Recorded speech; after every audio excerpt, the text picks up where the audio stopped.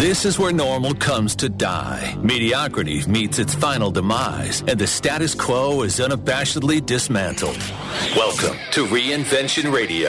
Now, here's your host, Steve Olsher. Alrighty, welcome to another edition here of Reinvention Radio. Steve Olsher hanging out with the lovely Mary Goulet. Hello, Mary Goulet. Hello. Richie Otea is actually off doing a speaking thing. So he's taking the stage right now. We wish him well on that. And White Wade's got it under control in the studio there. Kelly's got it under control back at headquarters. And here on Reinvention Radio, we do our best to scour the planet and bring you the most interesting folks from all walks of life. And today we've got a very interesting guest on who will be covering the business side of the spectrum, and I'm super excited to bring her on here shortly. We actually just wanted to bring you guys up to date on the social level for a second here. So I took the family to L.A. Last weekend. So me and the wife and the two boys, we went to L.A. and been to L.A. a number of times, but I've never really done like the touristy thing. And the boys, you know, being boys, they want to do some of that fun stuff. So we dug in. We took them to the Hollywood sign, got some really good photos, and kind of went up the back roads there and got them as close as we could. Sit on one of the letters? Sat on one of the letters. Yeah, right. That thing is, like the whole hilltop is just filled with cacti. Like they intentionally planted like crazy cacti there to kill people, evidently, if you try to get up that way. So no, we got as close as we could without dying, which was good. Got them a nice photo there. We did the Hollywood Walk of Fame. And then we decided to do something really interesting. We did a tour called a L.A. Hood Tour.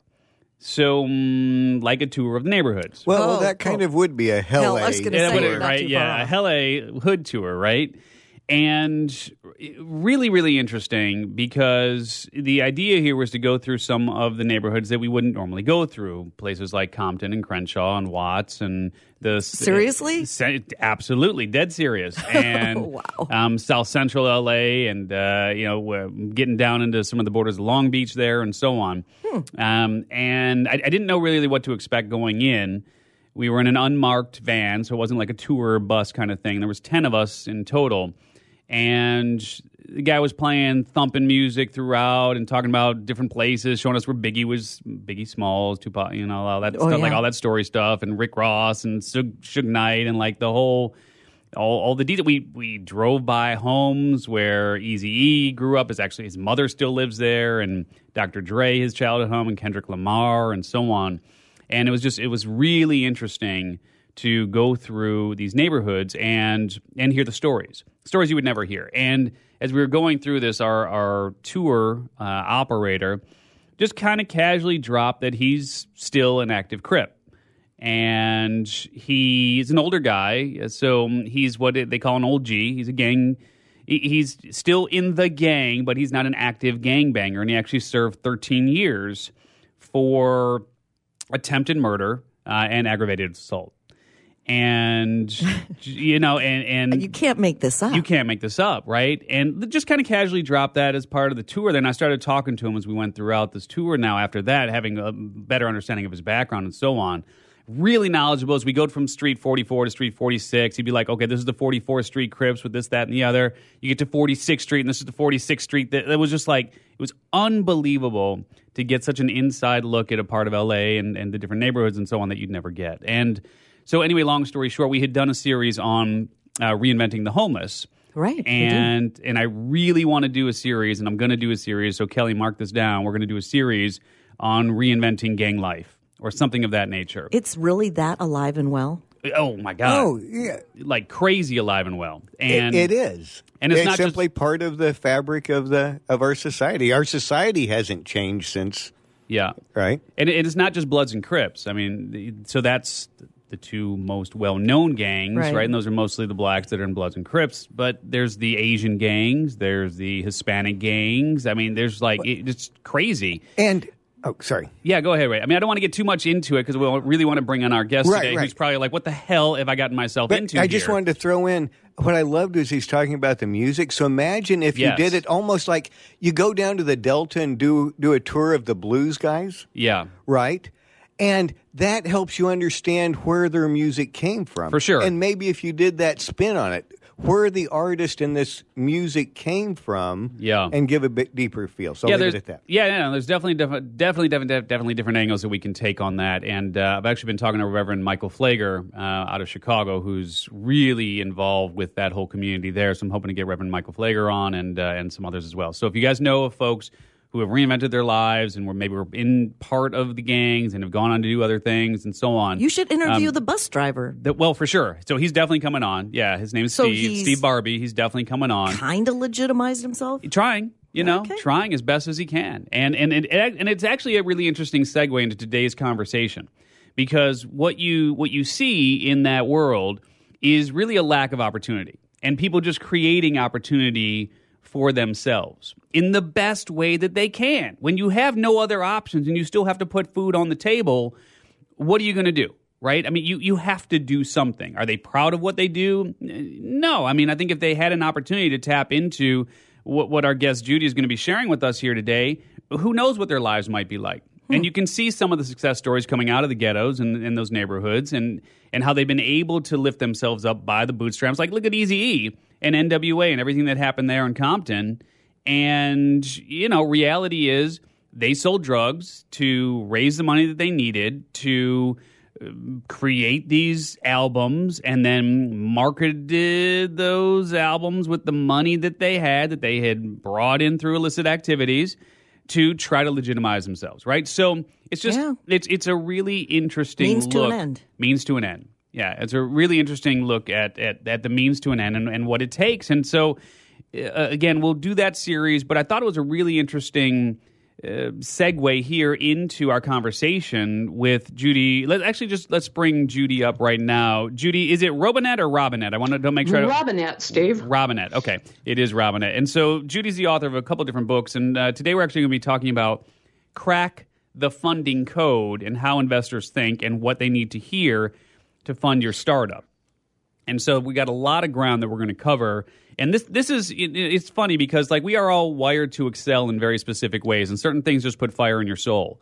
And when I started reading your book here, it's like this is so aligned with everything that I love. I don't know how much you know about me, Judy, or Mary, or the team here, but I've actually been online since 1993 when we launched on CompuServe's Electronic Mall. Wow. That company became Liquor.com, like what you drink, which I'm still involved with on a board level to this day. And we've raised about $12 million for that company. I, unfortunately, have gotten to the point where I've got no control over the damn thing anymore. I would like to explore doing a majority acquisition or a full-on acquisition to get that thing back. And it's just there's so much of this book that I'm reading here, just that entrepreneurial fire is so alive in me. And I was like, oh my God, you are speaking my language. So, Judy, give everybody just a brief understanding of your background, because you've got a pretty interesting storied background, having worked as a CEO and with angel groups and so on and so forth. But give us the 1 minute, who is Judy? Yeah, so if you saw that movie, Napoleon Dynamite, that's where I went to high school. And I started as a social worker, couldn't stand to see kids abused. Got a degree, a master's in economics, and worked for a couple of Fortune 500 companies, thought I would die, and started my first company, almost went bankrupt. So that's kind of my backstory. And I do sit on VC boards. I advise hedge funds and incubators, and absolutely, you're right, Steve. And it is all about opportunities. Yeah. So that's why I really did the book. I was so frustrated going around the world meeting people that had, a brilliant business model that could change the world a bit, and they could not figure out the funding game. Yeah. And so it's really interesting because there's a couple of different paths, if you will, that people can go down when they are in your position of having that experience and knowing what they know. And if I'm reading between the lines here, it almost sounds like you're doing this from an altruistic standpoint to some extent. Obviously, you want to make money, you want to get paid as a keynote speaker, and you should be paid for that expertise. But was this particular career path for you really born out of that frustration? Yeah, absolutely. I helped my first startup that was a friend of mine that was an angel investor wanted me to look at this unknown company in Park City called Skull Candy. And the founder had been bankrupt 3 times, and, he was broke. And I helped with that company. It went public 2 years ago. And I'm very well convinced, as Einstein said, if you're going to play the game, you'd better know the rules. Yeah. And I have done this. I mean, I just turned 66 on Saturday. And I want to change the world a bit. And I don't know if you've seen Clayton Christensen's new book, The Prosperity Paradox, but he talks about how many trillions of dollars have been sent to third world countries, and the countries are worse off. And he said, rather than top down, we need to do bottom up. We need to do the entrepreneurs. Yeah. And that's kind of the premise and some of the thinking behind companies like Kiva, right, that do the give back and the micro loans and those sort of things. Is there any comparison or is there any analogy there you can draw? I think those are all good. Those really fit into the social impact investing. I usually do kind of the hardcore, I guess you would call, equity. So I deal with family offices who now, by the way, they see more deals than the VCs. Yeah. And corporate VCs. There's more of them than there are regular VCs. But, the secret is there's 300 angel groups across the United States equally. And 75% of them invest in the state they live in. No lack of money, $297 trillion in private wealth. It's insane. And so I think part of what we have to destroy the myth of here is that most of the folks who have that sort of wealth and who have, let's just say, the money sitting in the bank, if you will, most of those folks actually want to deploy that capital as opposed to just holding on to it. So why do you think there's this myth of folks who have money maybe not wanting to deploy the capital that they have? And as a matter of fact, and you say this in the book, and I've heard this over the years, there is more money available than there are good ideas to invest in. Can you speak to that a little bit? Yeah, and so I think the problem is it depends on your social class. So I'd never met a millionaire, let alone a billionaire, and now I've got lots of all of those folks, and they are given or helped to learn how to do like strategic networking. They typically, if their dad's in business, they typically know how to do that. And so that makes, a huge difference for those folks. Mm-hmm. And so give us a sense of some of the deals that you've been actively involved in on a personal level, either through your role as an angel investor or through your role of working with VCs, et cetera, et cetera. I just want to understand the scope of some of the deals that you've been directly involved with and how much capital has been deployed directly through your hands. A lot of those are kind of private, but, Skullcandy, they went public for just under $500 million. That was really the first company I really helped. That one was nice. I'm an advisor on Springboard, which targets women founders. It's 19 years old. We've now had 19 IPOs. Wow. And 190 strategic sales. So I sit on their boards. I often vet new people that are coming in, give people advice. The same thing with the VCs. I just recently did a diplomatic mission to Serbia. Kevin Harrington asked me to vet a company over there. I just raised $5 million for them, helped bring the company to New York. So that's the most recent one I've done. And go ahead, Mary. Well, I was just wondering, at what stage does a company have to be at that you'll give them a nod and take a meeting? I mean, do they have to have X percentage of sales or revenues or a concept? No. So Mary, anybody that writes to me on email or LinkedIn, I try to get back to them. And I do this daily. I hear from people all over the world. So certainly if they're just at the idea stage, I will often have them, read my book, Google who the local angels are, who the incubators are. I will send them to the SBA, to SCORE, the SBDC, who all know investors, and all of those services are free. And then the next level up, if they do have some sales, then that's the time to really make introductions to angel investors who roughly did $50 billion last year of investing. And we don't know how much family offices, because they haven't really let out that data yet. But it's probably more than the VCs, which hit $100 billion. Yeah. They wanted to get in the game. So before we get too far down the path here, what is your email address, by the way? Judy No, Judy at judyrobinette.com. Yeah. No E on the end, and I'm on LinkedIn. Yeah, that's awesome. And we obviously want to connect our people with you if it's the right fit, and we're going to be going through a lot here. We got a lot of ground to cover. And I just want to get an understanding, because there's a lot of different funding options that are available to people with ideas. Can you just kind of run us through a macro level look at the different funding options that are available to people with ideas? Sure. Well, it depends on what stage your company is in. So initially what happens is, you use your credit cards, you get money from your friends and family. Hopefully by then you've got what is called the product fit with the market. You have people who will actually open their wallet. At that point, you usually look at angel investors, and now I recommend people look at family offices. And also, if they have something that would be of interest to the corporate world, a strategic partner, Walmart has done 90 plus acquisitions.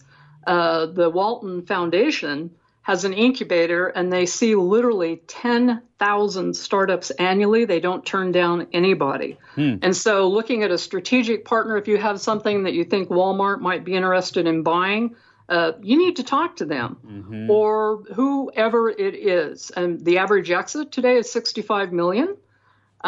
So not a bad way to start. And we can't just throw out raw numbers like that. I mean, when you're saying $65 million, is that based on the average? Is that EBITDA? Yes. Is that, I mean, how are those numbers in your experience? When you talk about that sort of exit, is that based on cash flow? Is it based on potential? Is it where does that number even come from?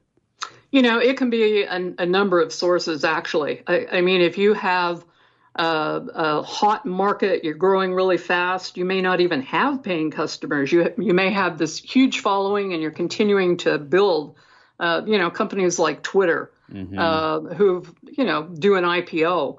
But typically what happens is if you have a good customer base and there's a good fit, then the corporate VCs will buy you. 95% of exits are from the strategic, the corporate buyers. And that is an average. So I don't know exactly where they get all of those stats from. The best book out there is by Basil Peters, and it's called Early Exits. And you can also track this. Wilson Sonsini has an annual report of financing trends, and the Kauffman Foundation also has this information.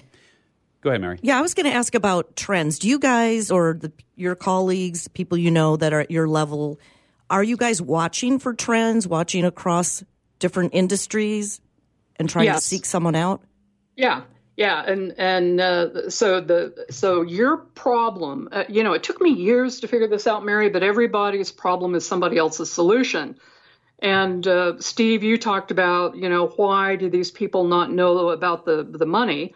And they don't realize that the biggest problem the investors have is a good deal. And they're often frantic. I mean, they're in competition with the other VCs, with the other angel groups. They go to the incubators looking for deals. They go to pitch events. They go to colleges and universities. And I often tell founders, when you get in front of the angel groups, you don't have to be desperate. They all know you're looking for money. But you realize you are solving their problem. Has that changed? Because 10 years ago, I was kind of in that little world with our company at the time. And they kind of would dismiss more than engage with people who are trying to pitch them.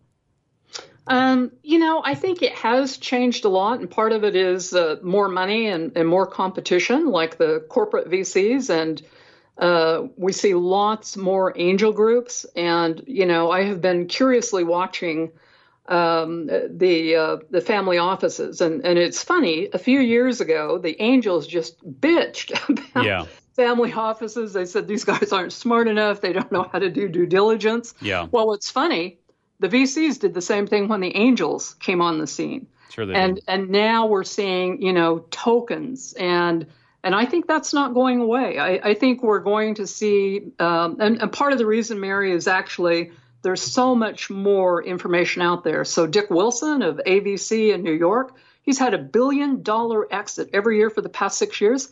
He writes one of the best blogs I've seen. Brad Feld at the Foundry Group, another one. If you have a term sheet, he has dozens of blogs that tell you, anything you want. So you can get your hands on any information. You can, all of the angel groups and VCs have websites now. Yeah.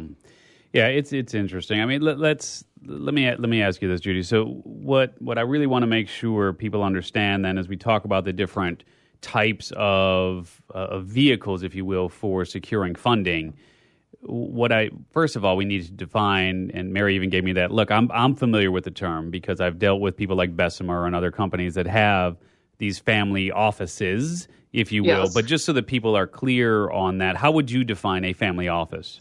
So a family office typically is an entrepreneur who had one of those exits, and typically a big exit. Now they have a lot of money, and they realize the best return is going to be in early stage. Now they keep part of their money for their portfolio for real estate. They do stocks, they do art. But now we're seeing a shift that everybody is moving. They call it the alternative finance because it's risky, to the early stage. Yeah. And I believe there's 3,000 family offices out there. And almost every week I hear from someone saying, Judy, keep your ears open for deals. I spoke at South by Southwest on Saturday, and I had a guy from Google Cloud that all he is doing is trying to find companies that may be a fit with their company. And so just quick translation on that is basically, as opposed to looking at professional money, right, where you could have, there's some ridiculous funds that have been raised, and those funds are typically raised. Very few of those dollars are going to come in from individuals, right? So if you've got like a massive fund that you see this in the news all the time, if you read blogs, et cetera. But like you've got like pensions that will pay into that fund to try to get a decent return. You've got like the Saudi like Saudi Arabian type governments. Sovereign wealth funds. Yeah, and so SoftBank has like these ridiculous funds and so on that are typically funded by professional money, and these family offices then. So you have a great idea, you build your company, Mary, you sell it for $50 million, right? Yes, please. That's what I am doing. Okay, good. Yes. So you got $40 million. You decided you want to invest. $10 million you're going to keep for your family. Where does your money go? So this is what happens in a family office.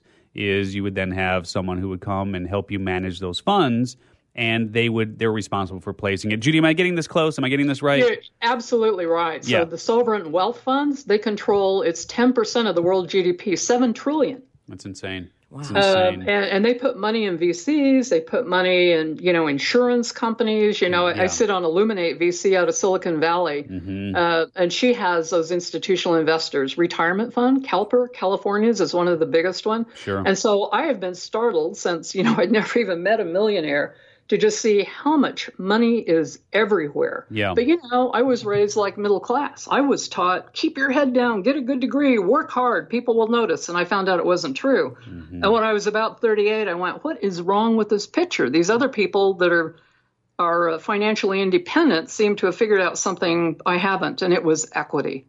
Yeah. So it's interesting. And I don't want to go too far down the path here of getting into the specifics of these different places where you can tap into into money, if you will, to fund your startup or as you're looking to scale an existing business. But there are some trends that are shifting towards, as you call them, tokens and ICOs and even like crowd funding and so on. So can you again just give us a macro level? So if you've got family offices and then you've got angels and you've got VCs, and of course you got friends and family and bank loans and credit cards and that sort of thing. What other funding options exist? So crowdfunding, came on the scene heavily about 5 years ago, and I've met many people who've successfully raised money. There's probably over 100 different platforms now. I just tell people, do your research and make sure what you're getting into. The ICOs have fell a bit out of favor. I met a gentleman from Russia who raised $50 million a few years ago, and it was the largest ICO ever at the time. But now I see the shift towards tokens and bitcoins and blockchains. But, that's all kind of the Wild West. And I've seen a lot of people kind of get burned with those. And so I would tell people, start with the angels. The angels are very forgiving. They love to coach you and help you, and they're local. Yeah. So on the crowdfunding front, there's a maximum raise on that as well. Is there not, or is the sky the limit? Sometimes there is, and of course, the number one way that people find about crowdfunding deals is on Twitter. Really? It's really interesting. So you can't depend on the platform to do the marketing for you. And it always comes down to, how do I get an investor? I mean, it doesn't matter whether it's an ICO, whatever. It's how do I get an investor? And so people, it's not as simple as you do the white paper, you put this up, and people are going to flock. That doesn't work. So let's use a real-world example here then. Let's talk about Liquor.com. Because this is near and dear to my heart, it's a sensitive subject by all stretches of the imagination there. But I created this bed that I got to sleep in here, and I brought in a management team to take us to the promised land and so on, and we've raised a lot of money, and I'm sitting there in common stock land, and and unfortunately I've made a lot of mistakes with what is a very valuable domain. I mean, arguably the domain itself is a $4 or $5 million domain, but we've got about 2 million people on the database. We get about 45 million unique visitors to the site. Every year, we work with all the biggest brands in the world, number 1, number 2, in pretty much every SEO search you can think of. But our team is not good at monetizing the assets that we have. I mean, this year, 2018, we would have done around 5-ish odd million in revenue. And it's all ad-driven. And part of what I want to do is to come in here and get things cleaned up. And, the team that I have in place runs it like it's the Ritz-Carlton. I mean, we got 30-something people running a $5 million company, which is nuts. Yes. But my hands are tied. And again, I created the monster. But I think there's a huge opportunity there. And it's a 9-figure exit all day long in 24 to 36 months if we just add a few key revenue initiatives and run this thing in the black as it should be run, as opposed to bleeding it out. I mean, how do we put a valuation on that? What would a guy like me do? The first thing I would tell you, Steve, and I can recommend, I would go talk to an attorney at Wilson Sonsini or Cooley. Cooley last year did 976 deals and $23 billion. And I would have them review, who is your board, what your corporate papers say.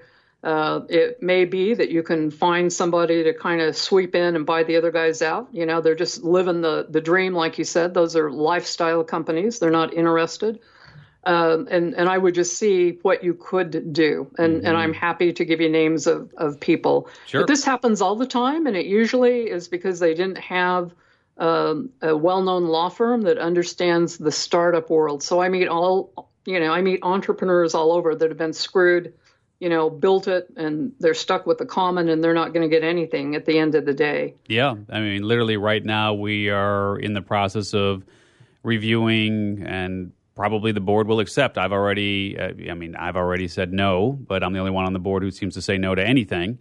And basically we're looking at taking in about $7-8 million from Pernode, and they want to grab 45% of the company and have a call option to grab the rest of it about 3 years from whatever it is down the line based on EBITDA. And, the company's not going to have EBITDA. So, period. And so it's frustrating, and it's frustrating because, well, it's frustrating on a number of levels. But as I said, it is something that I take personal responsibility on in terms of what's been created there. But maybe a call to a firm is the right first step. Yeah, I think it is, because they could review the documents and say, here's option A, B, and C. Mm-hmm. And potentially bring folks to the table who can help from an investment standpoint as well. Absolutely. Yeah. Sweet. Gary Vaynerchuk, I would be reaching out to him. Yeah, Gary I've known personally for a long time. We actually looked at this, and he's got way too much going on with VaynerMedia and so on, but that's a whole other discussion. So let's help people here really understand kind of the numbers that you need to crack, because I know that's a big part of what you teach here, are the numbers, if you will, that you need to crack the funding code, so to speak, and you've got 9 of them.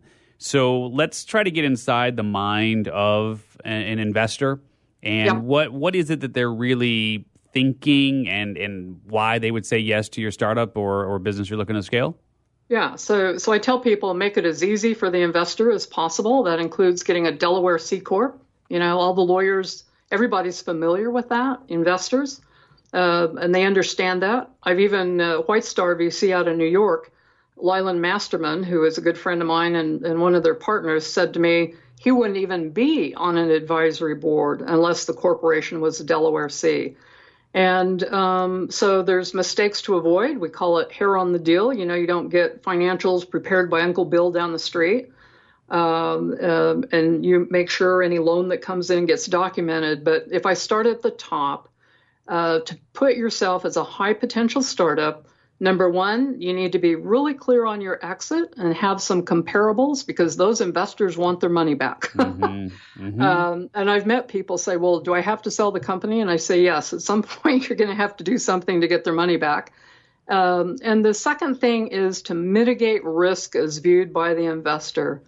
And the number one area they bet on is the team and the CEO. Can they really execute, get it to market, reduce the risk? And so they're looking at that.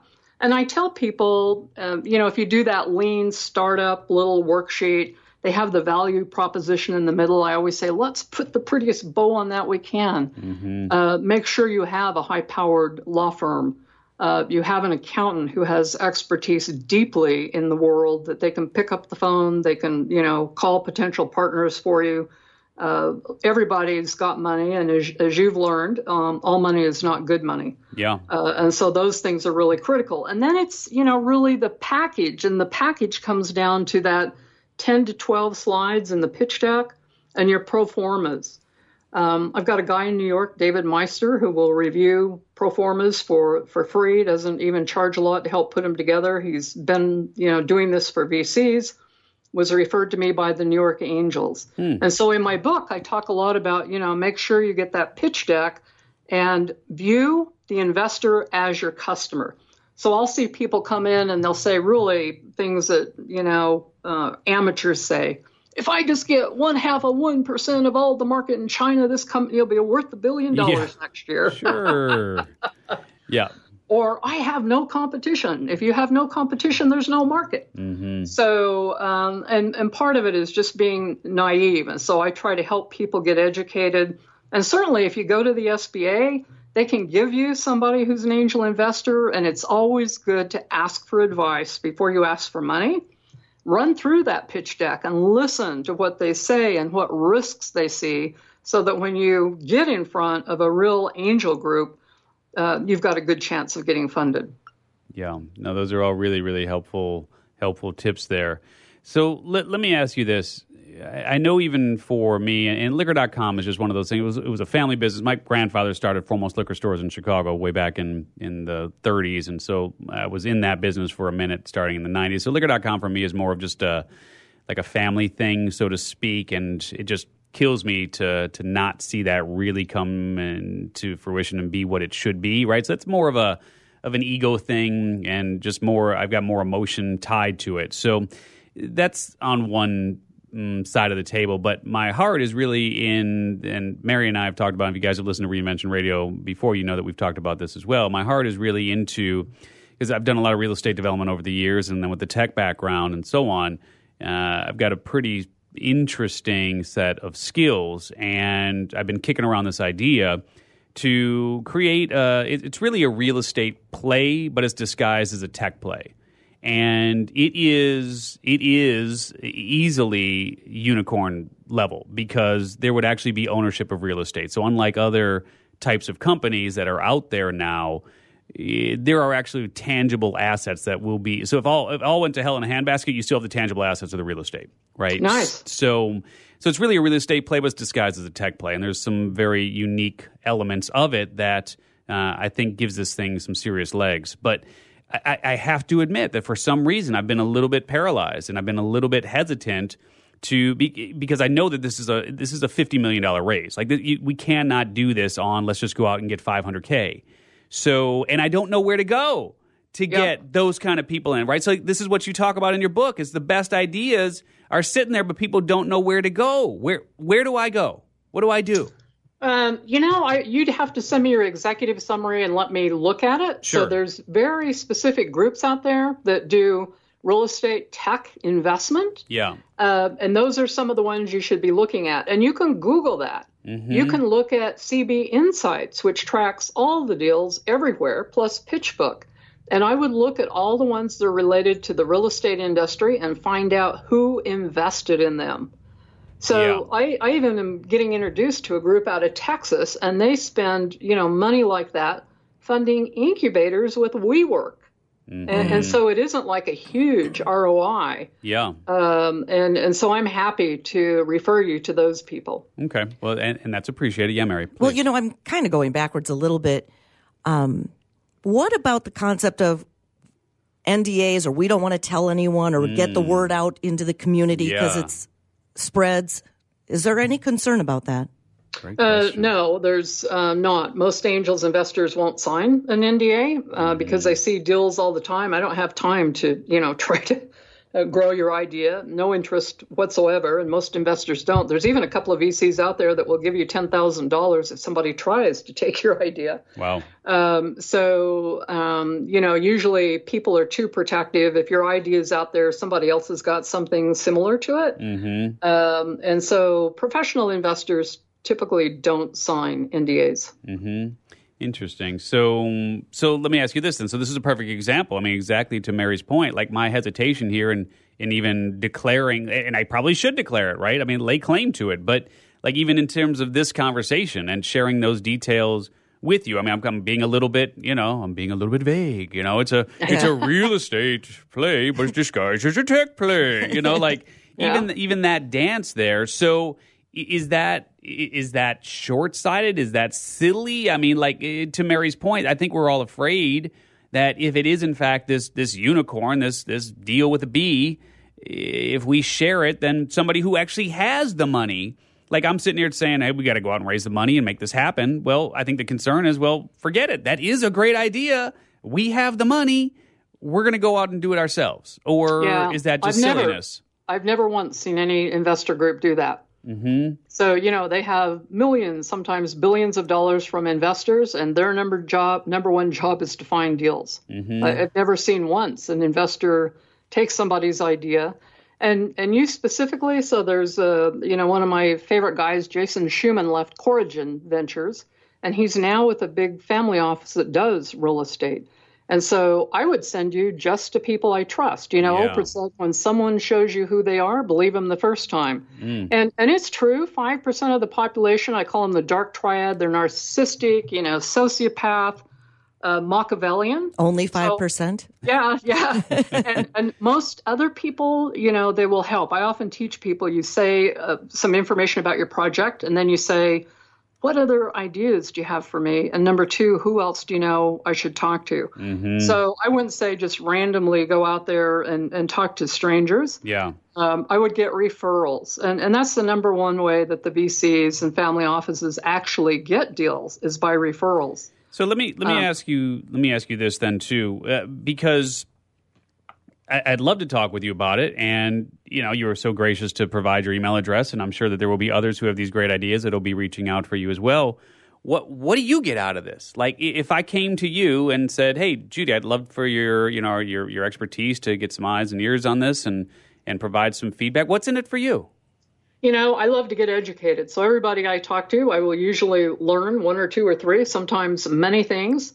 And I like the challenge of making things happen. So when someone comes to me and they say, I can't figure this out or I can't get it funded, I go, aha, let me get out my Rolodex here and set up some meetings for you. Mm-hmm. So there was a woman in Park City, a doctor who had invented a medical device. She'd tried all over Salt Lake to get funded, got no's. I said, you've got two problems. You're not Mormon and you're a woman. And I took her to Boston. San Francisco, she got $500,000 and sold the company for millions. Mm. And so I love the strategy piece. I like making things happen, and I usually learn. And then all of the investors, when I send them deals, they are thrilled. Mm-hmm. Do they pay you a finder's fee or anything? No, Nope. It's a very extensive. Everybody's connected. So I was a managing director at Springboard, 350 accredited investors, mainly women, focused on women funding deals. But we've syndicated deals with 120 other angel groups and VCs. Wow. So it's a really, it's a network. It's an ecosystem like in everything else. Yeah. And, Jeff Maureen, who runs the Walton Family Incubator, it's like, please send me good deals. Please send me good deals. That's insane. So you are truly an angel. That's all you are. Yeah. You are just an angel. You're an angel here to help us. That is so very, very cool. Well, I'm sure it comes back to you. Well, it does. Yeah. How does it come back to you? Like speaking gigs, and you just pride? Like you can say, hey, I was there on the ground floor when X happened and I helped make that happen? Often the big companies like the one that I've brought from Belgrade, they were so happy with the fact I raised money. I own a chunk of that company. Okay, I got it. So do you put your own money in a deal sometimes? Sometimes I do. But I've had a couple of really interesting situations. I got hired by a billionaire to help him get into Boeing and a couple of other places. He gave me 60,000 shares of stock, and his two prior companies both IPO'd at $125 a share. Oh, my. So, you just do the math, and sometimes they don't work, but I'm willing to take the risk. Yeah. Wow. Yeah, no, that's awesome. Let's talk about that in terms of what do you cut off? I mean, like in a situation where somebody has... let's again use me as an example here. So great idea, flesh it out. I'll be willing to hit the streets. I'll be willing to do everything that we need to do here. And great idea, but the capital needs to come in. So what could I can't stroke a $50 million check to make this happen, right? Just can't. Yep. So what can I expect, or what could any founder expect in this scenario to have to cut off to make something like that happen? What should they hold on to? What should they be thinking about? Certainly you want to be careful on the valuation. So the typical valuation in the United States is $8 million. Most people don't need $50 million. And I always say just get enough money for what you need to hit significant milestone plus, maybe a year runway for your pay, because that first money in is the most expensive. And as soon as you hit milestones, then the valuation keeps, quadrupling. And then you can do other raises and you lose less and less equity, and you do it very smart. And, the first thing I would do is I get you on the phone with David Meister, have him help you flesh out financials. I'd then send you to John Livesey, who I think is arguably the best guy in the U.S. to do pitch decks. I sent him a young fellow from Idaho, had no experience as a startup. And he'd been turned down a few times, and John did a pitch deck. I introduced him to a family office in Salt Lake, and he got a term sheet for $1 million. And so getting that package right, and then, being given people that you should talk to would really help. And I really doubt, most companies don't need $50 million. Yeah. So I would be breaking down, Steve, how much do you really need? Let's get it to here, because you want to keep the majority of the stock.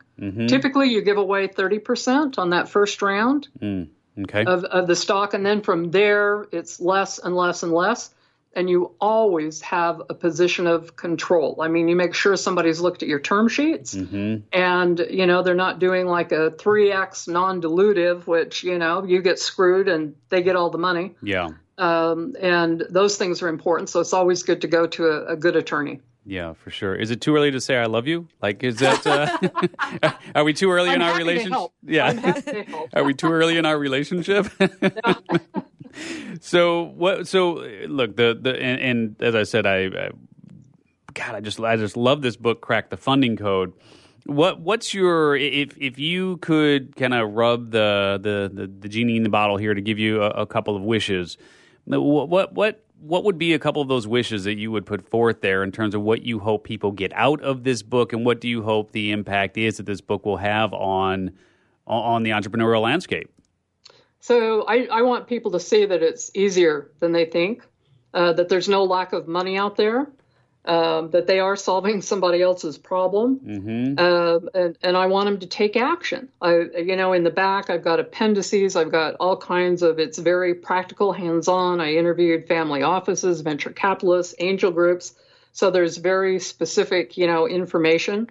I've already heard, my book was out February 5th. I got an email from a guy who told me he used the information in there to negotiate a $2 billion deal with an offshore investor successfully. Wow. And that just makes me do the happy dance, because I know in my heart it's, entrepreneurs that change the world are going to make the world a better place. Yeah, for sure. So one idea at a time. One idea at a time, absolutely. Yeah. And so let me ask you this then, because I know you talk about risk, and I think there are some pretty interesting numbers that float out there, just in terms of most venture capital firms will look at maybe 1,000 deals, and they'll have meetings with maybe 100 companies, and they'll end up funding maybe 20 of those companies, and 2 of those companies will end up actually making them money. The other 18 end up losing money. So what you talk a lot about the let's just call it the 5 forms of risk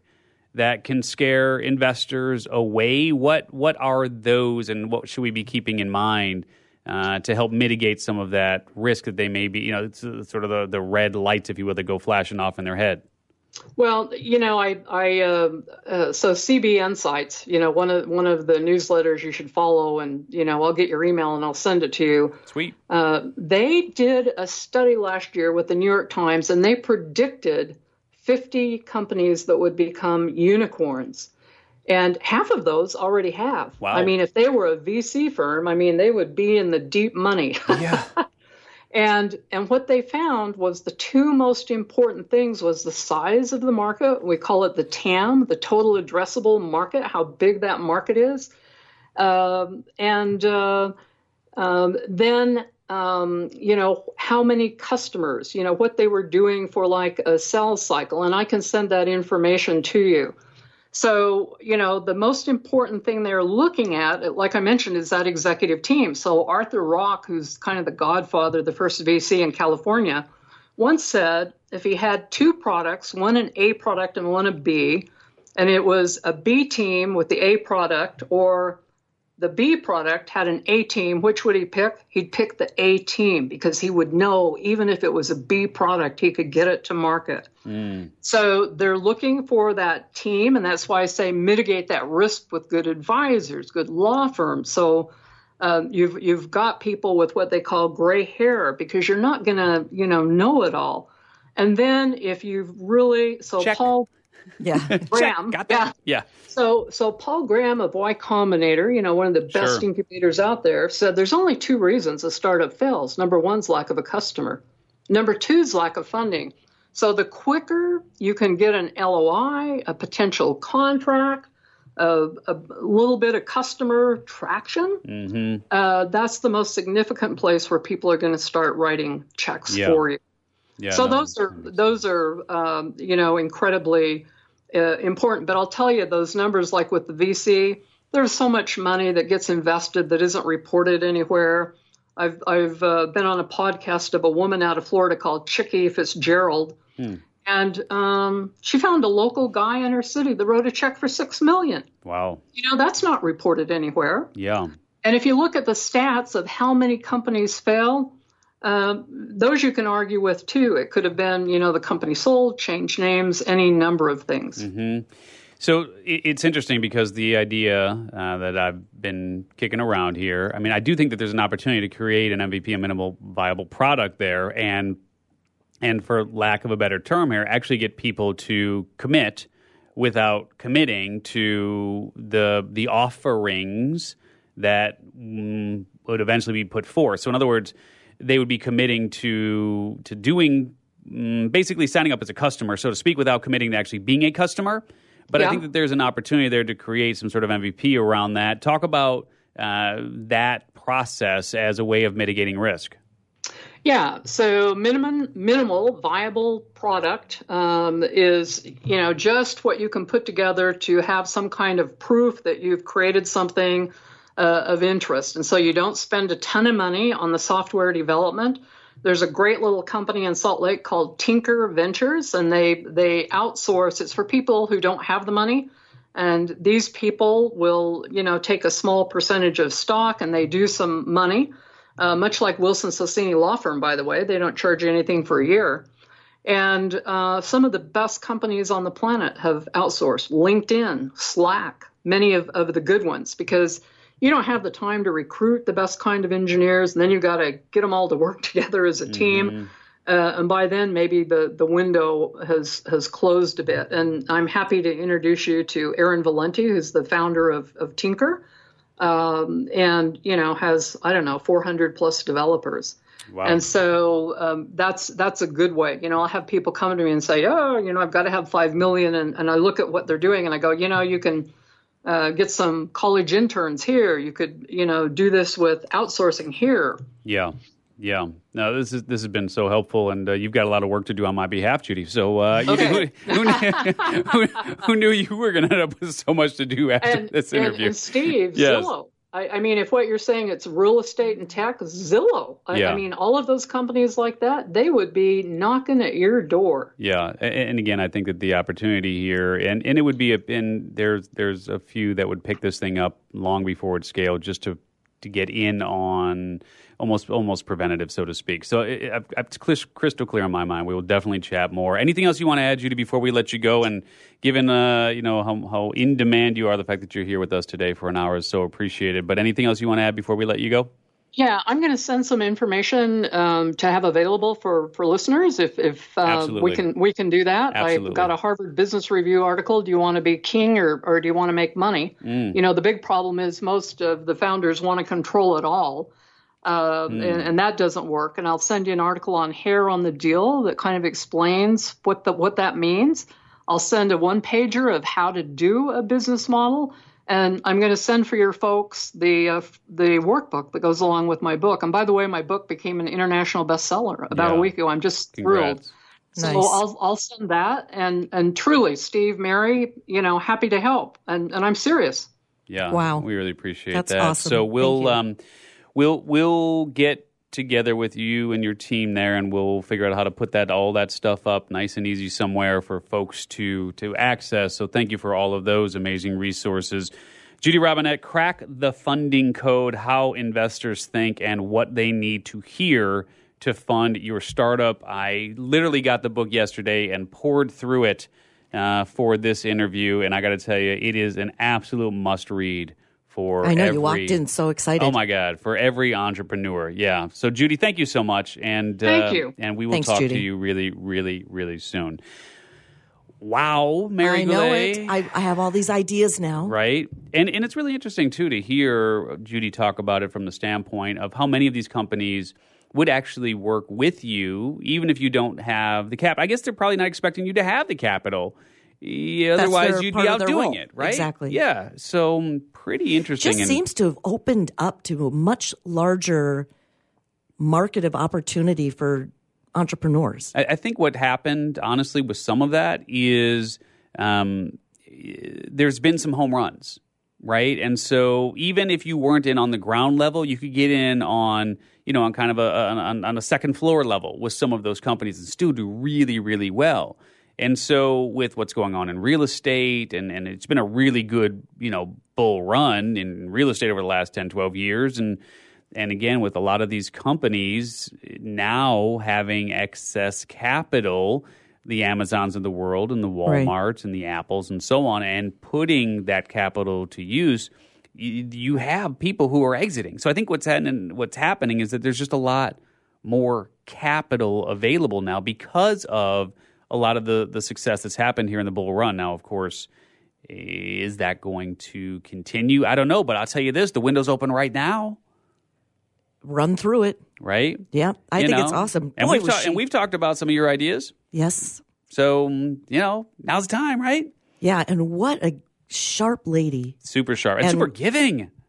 Yes, and so high energy and great interview. I can imagine her being a fabulous speaker. Reinventing funding. There we go. And for those of you who have not yet heard me say it, I'll say it again here. Grab her book, Crack the Funding Code, How investors think and what they need to hear to fund your startup. Judy Robinette. Wow, good stuff here from Ari Goulet, Richie Ote, White Wade, and Kelly Poker. I'm Steve Olsher. We'll talk to you next time on Reinvention Radio. You just got dismantled. Thanks for listening to Reinvention Radio. For more information about the show and your host, Steve Olsher, visit reinventionradio.com.